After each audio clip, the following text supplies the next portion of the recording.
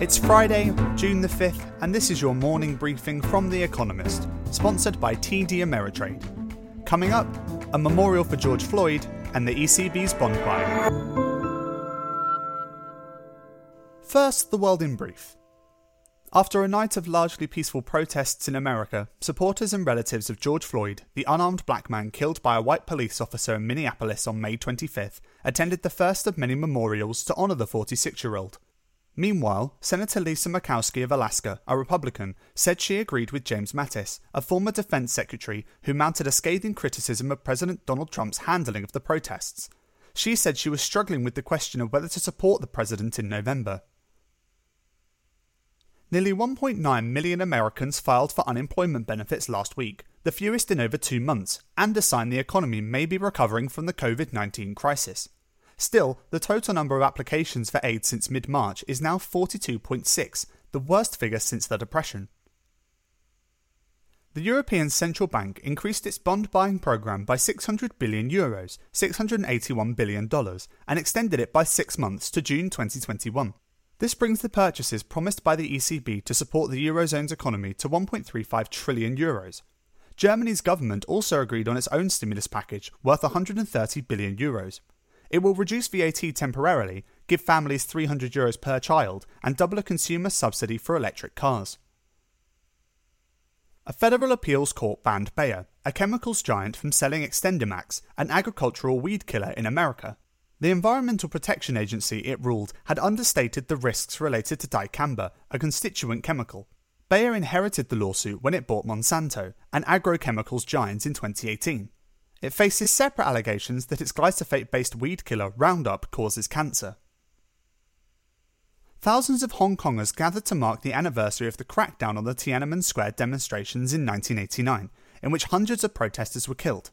This year's vigil was banned, ostensibly because of the coronavirus. Earlier the same day, the Legislative Council passed a bill making it illegal to insult China's national anthem, now punishable by 3 years' imprisonment. Iran logged more than 3,000 new COVID-19 cases for the third consecutive day, sparking fears of a second wave of infections. The government has been trying to reopen its economy. Iran was one of the first countries to suffer a major outbreak after China's. Separately, Iranian authorities released Michael White, an American naval veteran imprisoned since last year. Majid Tahari, an Iranian doctor held in America, will head the other way. And Libya's UN-recognised Government of National Accord claimed to have regained full control of Tripoli, the capital. The forces of General Khalifa Haftar, a warlord backed by Egypt, Russia and the United Arab Emirates, had besieged the city for more than a year. Turkey has intervened forcefully on the side of the GNA in recent months. Earlier this week, both sides reportedly agreed to discuss a ceasefire.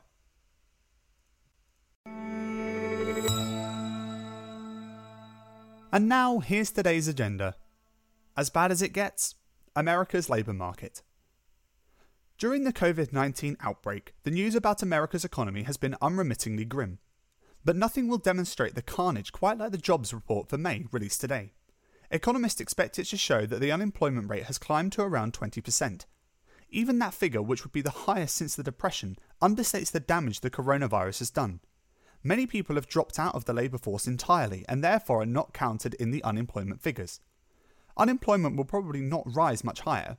Many parts of the country began lifting lockdowns in May, and evidence of economic recovery is already beginning to appear. Yet many economists fear that a large share of the job losses will prove permanent, so that even as the economy recovers, joblessness is unlikely to fall quickly. America's economic problems are no longer acute. They are turning chaotic. Emergency landing. A Sino-American aviation spat. Donald Trump has started many a trade tiff. Few seemed as poorly timed as the latest, a quarrel with China over flying rights. This week, Mr. Trump's administration proposed a ban on flights to America by China's 4 biggest airlines. It now looks set to step back from the brink. The White House claimed that Chinese rules imposed in March discriminated against American carriers. Those restrictions, intended to stop imported COVID-19 infections, capped flights in and out of China by foreign airlines to the number operated on March 12th. American carriers had suspended their services in February. Yesterday, China sought to calm the dispute by loosening its rules. America will probably do likewise in the coming days. Some American manufacturers would feel relieved, Boeing had forecast that China would overtake America as its largest customer for new jetliners over the next 20 years. This row could have given the Chinese reason to take their custom elsewhere. Slight amusement. Universal Studios reopens. The theme park in Orlando, Florida opens to the general public today for the first time in nearly 3 months. Its shutdown has not been the only COVID-19 induced misfortune to befall its parent, Comcast. Reduced advertising revenues and delayed movie premieres, as well as the closure of its 4 parks, cut the media and entertainment company's after-tax profits by 40% year-on-year in the first quarter. Neighbouring Disney World plans to reopen next month. Before the coronavirus struck, both parks were cash cows, but the pandemic will continue to depress air travel, squeezing the stream of visitors. Families on tighter budgets or without jobs will be reluctant to shell out for holidays, and the parks will anyway limit capacity to enforce social distancing. That may at least please the guests who do turn up. The queues for the rides will be much shorter.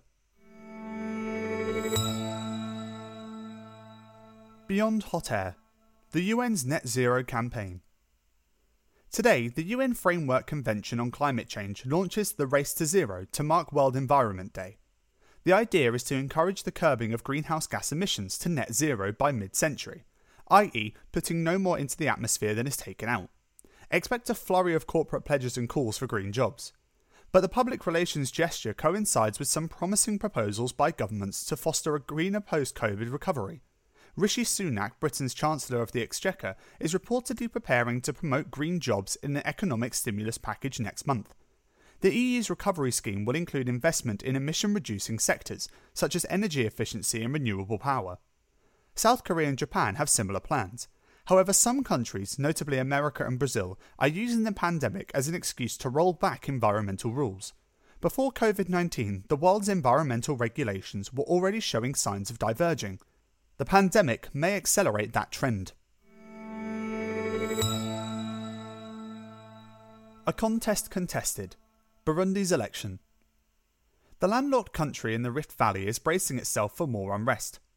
Agathon Rwasa, the leader of Burundi's main opposition party, had challenged the results of the general election held on May 20th at the Constitutional Court, claiming a massive fraud. Yesterday, judges ruled against him, in effect endorsing a win for the president's chosen successor, Evariste Ndayishimiye. Although that was no surprise, the court is not considered independent. It is worrying. Mr. Rwasa alleges ballots were stuffed with papers before polling stations had opened, and that thousands of votes were added when they closed. Voters claimed they were strong-armed into picking Mr. Ndayishimiye by members of the youth wing of CNDD-FDD, the ruling party.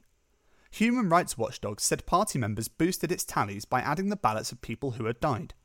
The last contested election in 2015 triggered protests across the country and a brutal crackdown by state security forces. Burundi is holding its breath. Finally, here's the quote of the day from John Maynard Keynes, who was born on this day in 1883. "There is no harm in being sometimes wrong, especially if one is promptly found out." That's it from the Economist morning briefing, available every weekday and on Saturdays. You can hear interviews and analysis from our journalists, including our current affairs podcast, The Intelligence, by searching for The Economist on your podcast app or asking your smart speaker to play the latest Economist radio podcast. And as a subscriber, you have access to each week's full edition in audio. Just download the Economist app on your mobile device to start listening.